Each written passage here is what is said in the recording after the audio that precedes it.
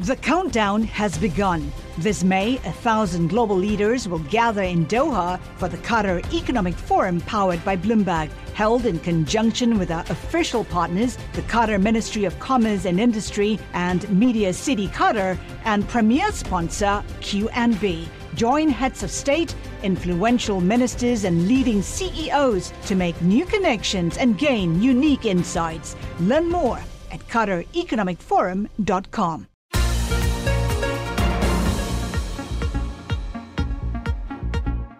Welcome to the Bloomberg P&L podcast. I'm Pim Fox, along with my co-host, Lisa Abramowitz. Each day, we bring you the most important, noteworthy, and useful interviews for you and your money, whether you're at the grocery store or the trading floor.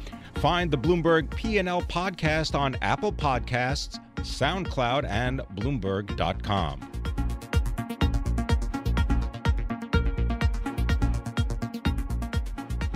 I'm excited to bring in Bob Inglis. He's an executive director at republicen.org. It's a nonprofit climate change group that he founded. He is also a former South Carolina Republican congressman, both in the 1990s and the 2000s, and a former climate change denier who has turned into an environmental activist. Bob, thank you so much for joining us on this day when we are going to receive, ostensibly at 3 p.m. today, New York time, a decision from President Trump on whether or not the U.S. will remain part of the Paris Accord. Bob, I want to get started with the reaction that you faced when you changed your mind and went from being a climate change denier to somebody who is actively advocating the need to change practices in order to preserve the environment. Why do you think you got so much pushback from fellow conservatives? Well, unfortunately, Lisa, that was during the midst of the Great Recession, and so probably not good timing on my part. But you know, when I came to that conviction that really this is real and something we need to attend to, I had to do that. But I think it's a different situation now, and members of Congress who are conservative, truly conservative, can do this more safely than I did it back in the days of the Great Recession. Because when you did it, it cost you your seat, no? Right, that plus some other heresies that I'd committed, but against what became Republican orthodoxy at the time. You know, when a tribe's under pressure, orthodoxy becomes very important. And so, because you're circling the wagons to protect the food supply of the tribe, right? But now that the economy is doing better, and people are seeing the results of how renewables can really feed into the grid well, how we can repower our lives, how this is really pretty exciting free enterprise opportunity, then they can state it differently, and it'll be a different reaction than what I got, like I say, in the dark days of the Great Recession. Well, you know, I just want to follow up with that because I'm wondering maybe you can offer some insight. I mean, if you, not you personally, but if one is describing himself as a conservative, why not err on the side of caution? And whether climate change is man-made or not, why not take action in order to mitigate its deleterious effects? I mean, wouldn't you want to side on the, with caution and protect the environment, even if it wasn't man-made? Oh, absolutely. In fact, I like to tell audiences sometimes, here's a fresh $20 bill for anybody who will call their insurance company and cancel your homeowner's insurance just for tonight. Because I'm pretty sure your house isn't going to burn down tonight. And this $20 is worth more than the probability of your house burning tonight. Anybody take the offer? You know, nobody's going to take the offer, right? Because you buy insurance, like Secretary of State George Shultz likes to say, against things that could be really catastrophic. And the key to it is whether it's affordable insurance. And the reality is there is a way to make this affordable, to make essentially affordable climate insurance by doing a tax swap, untaxing income, putting a tax on carbon dioxide, making it apply to imports so the whole world follows American leadership. And essentially you buy this insurance policy that protects us against the downside risk, and it is significant, of the effects of climate change. Well, Bob, I imagine that you still are in communication with a number of Republican leaders in Congress currently. Are there many others who feel similarly to you at this point? Yeah, and a lot of them are in the process of figuring out can they come out on this, and really it is a little bit like coming out to come out on climate, and so, but that's going to change. Just as this is that other matter changed, this is changing. People are realizing that of course we've got a problem here, and up until now, what conservatives have heard is it's a big government that's going to solve it. Once they hear that there's a small government way to do this, then they can open to it. Right. Well, but Bob, I think that one of the main criticisms on behalf of conservatives against some of these agreements is that they impede free market activities and that they basically put a thumb on a weight, on a scale, simply on a belief, but not necessarily with the knowledge that this will definitely make everything better. Yeah, well, actually, if you really believe in free markets, as I do, and as we do at republicen.org, then you want all the cost in on all the fuels and all the subsidies removed. And on that level playing field, we believe that free enterprise can deliver innovation faster than government mandates or fickle tax incentives could ever imagine. And so a true belief in free markets says, okay, all cost in, all subsidies out, and then compete, right? And so the government's only role is to be the honest cop on the beat that says, that enforces that level playing field. Indeed. All right. Well, thanks very much, Bob Inglis. We look forward to hearing from you in the future. Bob Inglis is the executive director of republicen.org. It is a nonprofit climate change advocacy group. He's also a former GOP congressman from South Carolina's 4th Congressional District.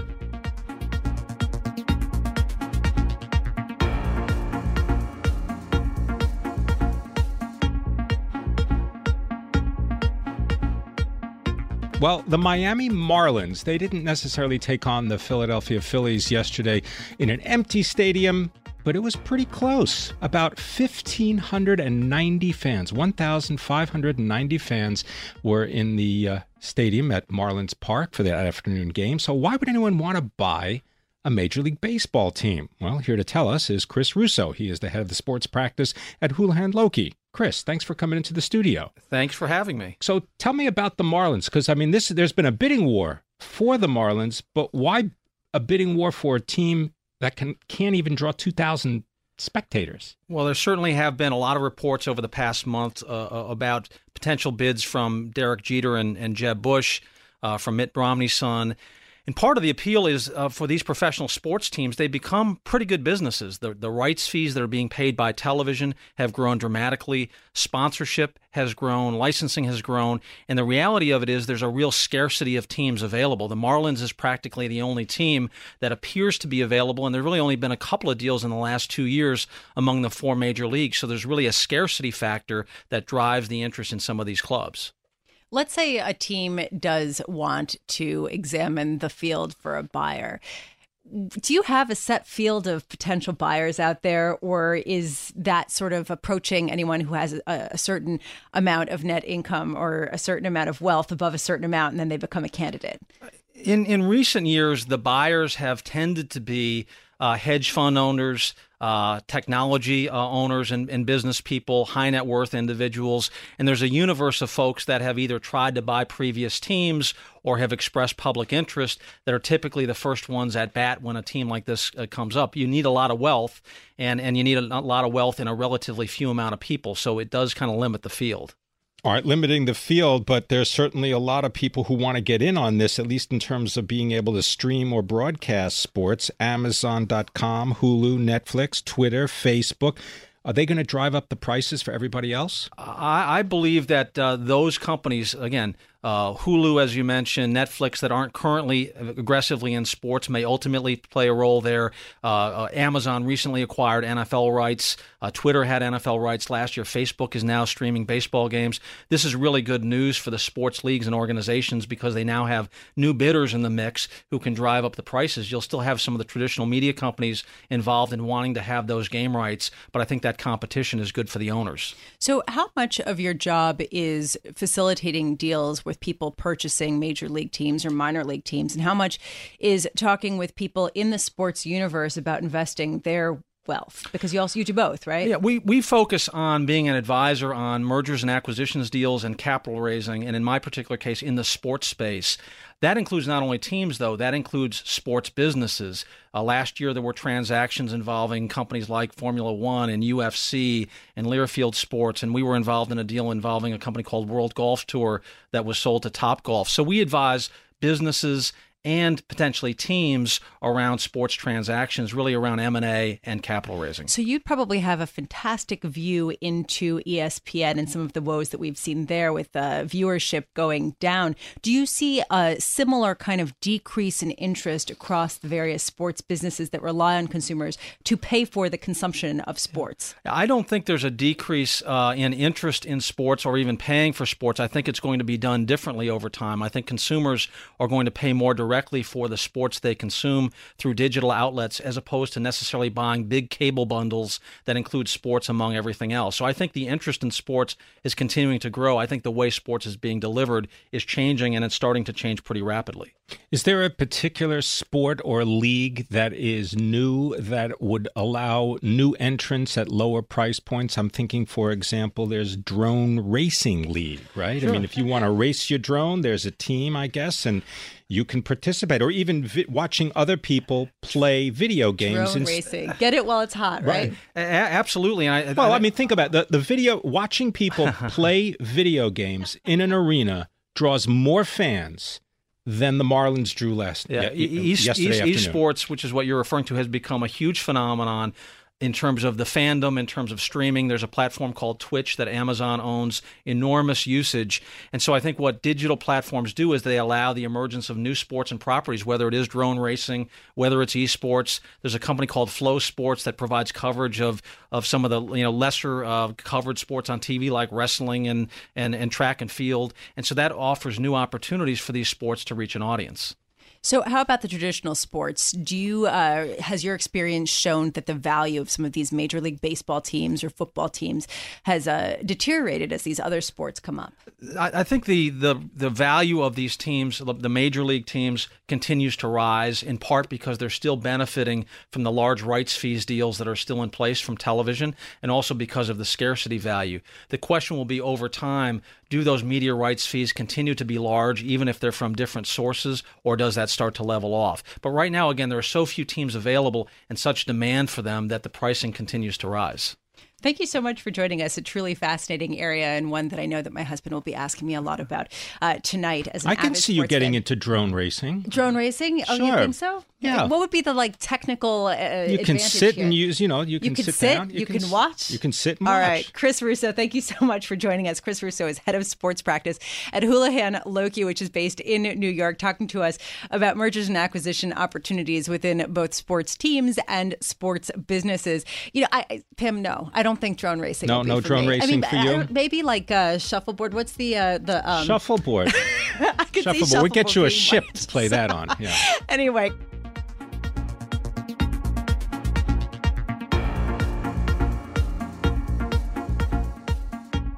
We want to take a moment to let you know about something new from Bloomberg. Starting right now, you can use our iOS app or our new Google Chrome extension to scan any news story on any website, instantly revealing relevant news and market data from Bloomberg and other sources related to the companies and people you're reading about.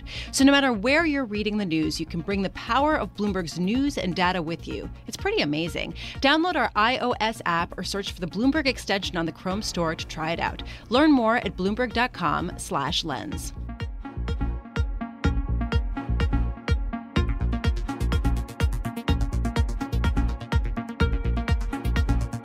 It has been a painful year for anybody looking to invest really conservatively, given the fact that gold and silver and some of the safe haven trades have not delivered the results that many were hoping. Michael Cugino is president and portfolio manager of the Permanent Portfolio family of funds, which oversees about $3 billion, and he joins us now. Michael, I was looking at your permanent portfolio. It's a $2.8 billion fund, and I was looking at some of the top investments with gold, silver, treasuries. These have not been assets that have been as reliable this year. Do you still think that they are a worthwhile bet? And do you think that we are going to move to a more risk-off environment anytime soon? Yeah, good morning, Lisa. Thanks for having me. I think there's always room for diversified investing, and that's what we do in our permanent portfolio. So I wouldn't say gold and silver have had awful years. They're doing okay.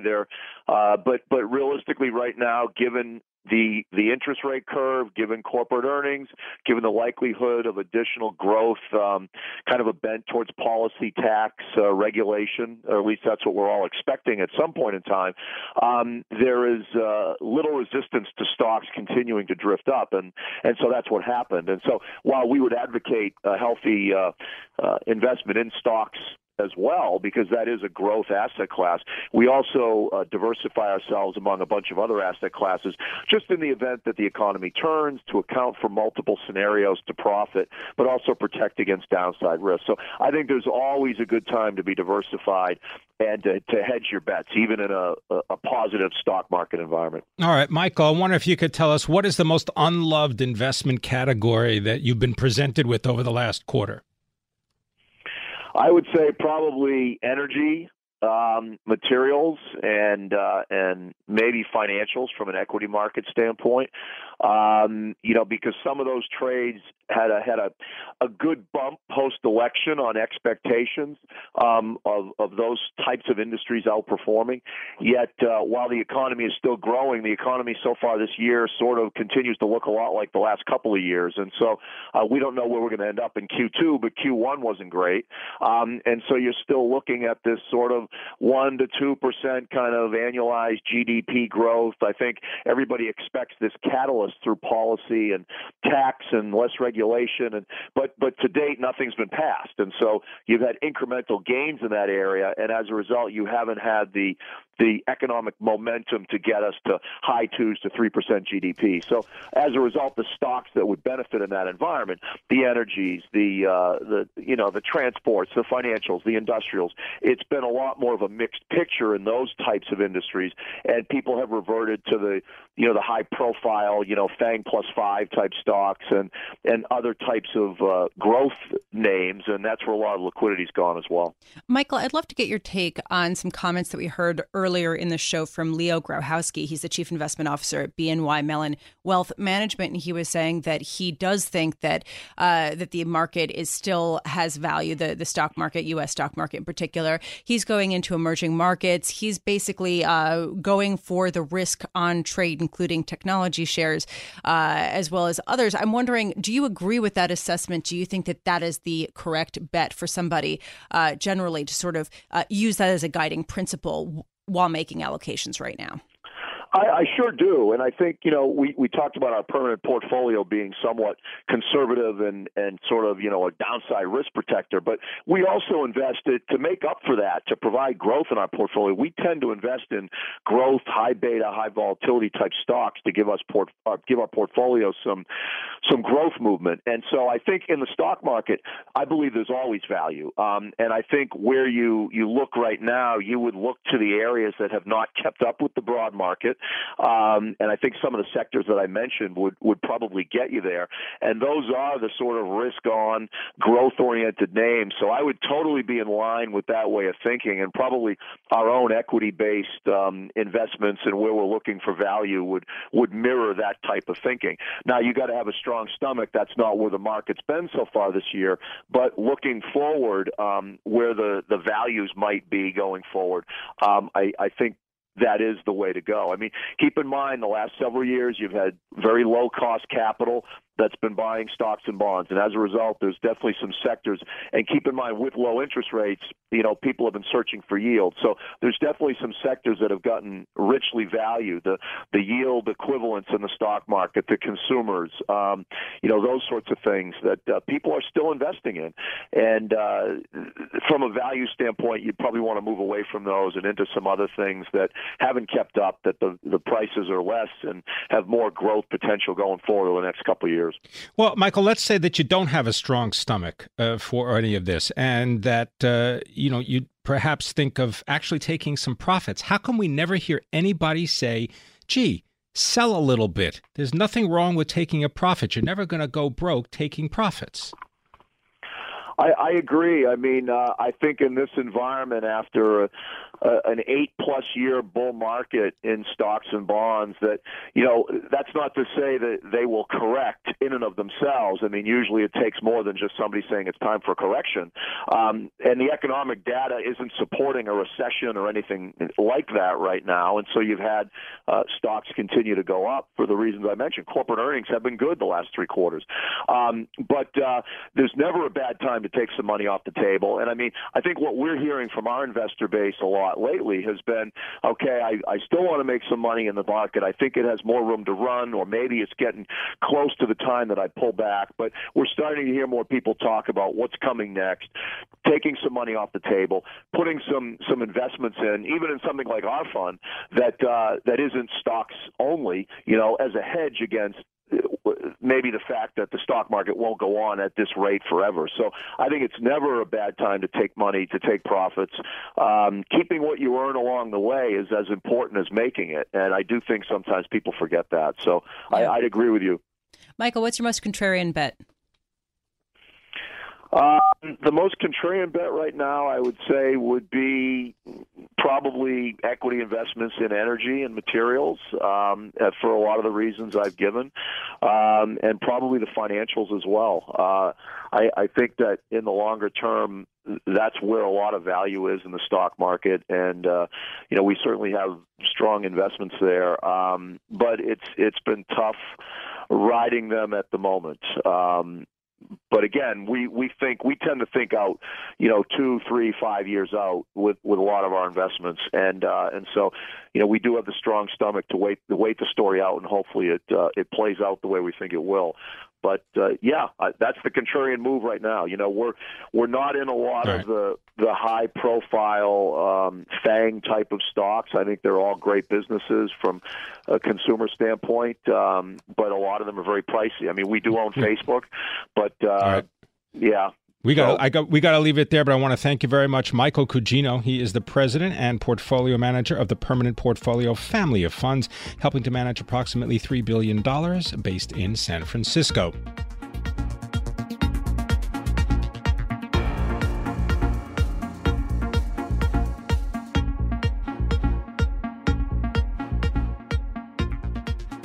This is Bloomberg Markets. I'm Pim Fox, along with Lisa Abramowitz, and we've been speaking about low stock market volatility. Well, if you were looking for any action in the months of April or May, you probably didn't get it. Here to tell us more about it is Laura Keller, financial reporter for Bloomberg. Laura, maybe you could just describe, has this period of time, this May and April timeframe, has this been unduly low when it comes to volatility? Oh, yes, Pim, that very much has been. When we were looking back at the VIX index, which is really the best measure, what most people use, I mean, it's really near a record low. And it's been that way close to 10 points on that VIX index for the last month. So it's really just been quite a period of just not a lot of price changes. And therefore, for a lot of these traders, a lot of these banks and buy side too, not a lot of trading. Laura, I was struck by the action yesterday. JP Morgan shares, for example, down about a little more than 2% yesterday after the news that they and Morgan Stanley and Bank of America were going to see substantially lower trading volumes. And I'm wondering, why is this a surprise to markets? I mean, isn't this clearly portrayed in all the data that things are cooling off and that people are kind of slowing down?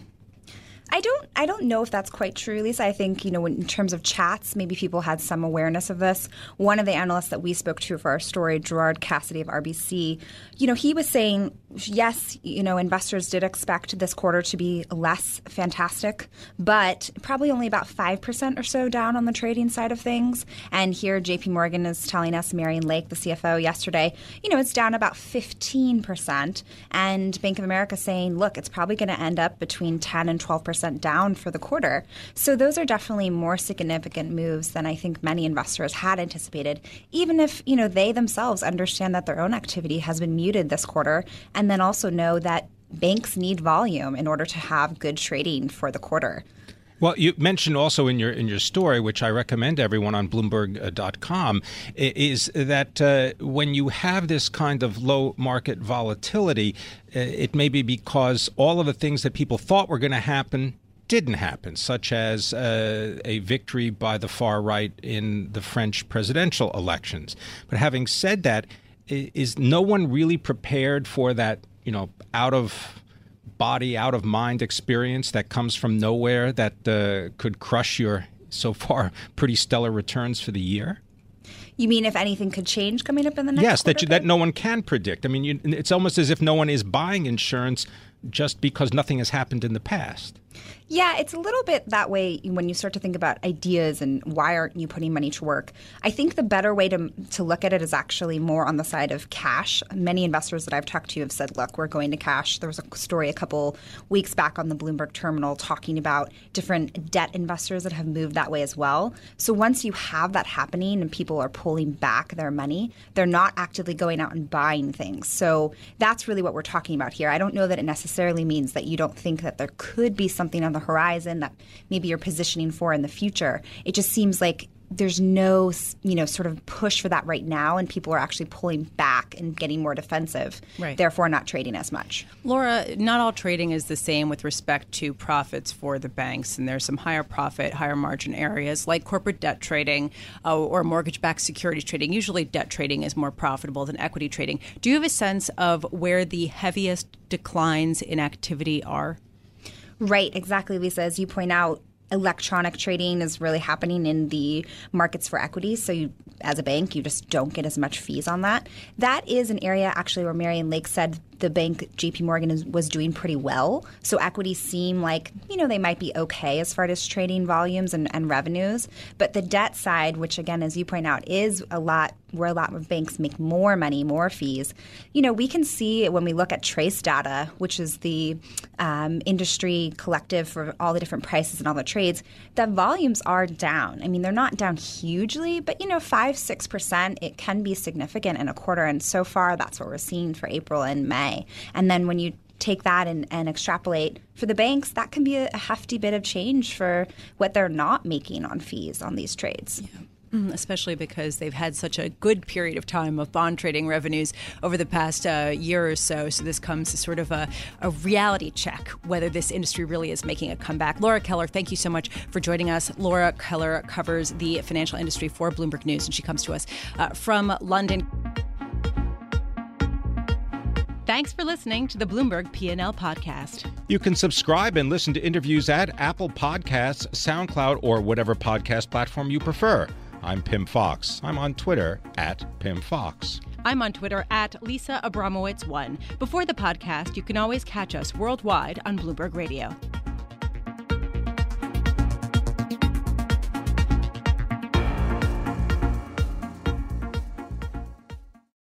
Collaborate for a greener future at the Bloomberg Green Festival, a groundbreaking celebration of the thinkers, doers, and innovators leading the way. From design and culture to technology, science, and entertainment. Hear from inspirational speakers and immerse yourself in climate solutions. July 10th through 13th in Seattle. Title sponsor, Amazon. Official airline, Alaska Airlines. Get 20% off using promo code radio20 at BloombergLive.com/Green Festival.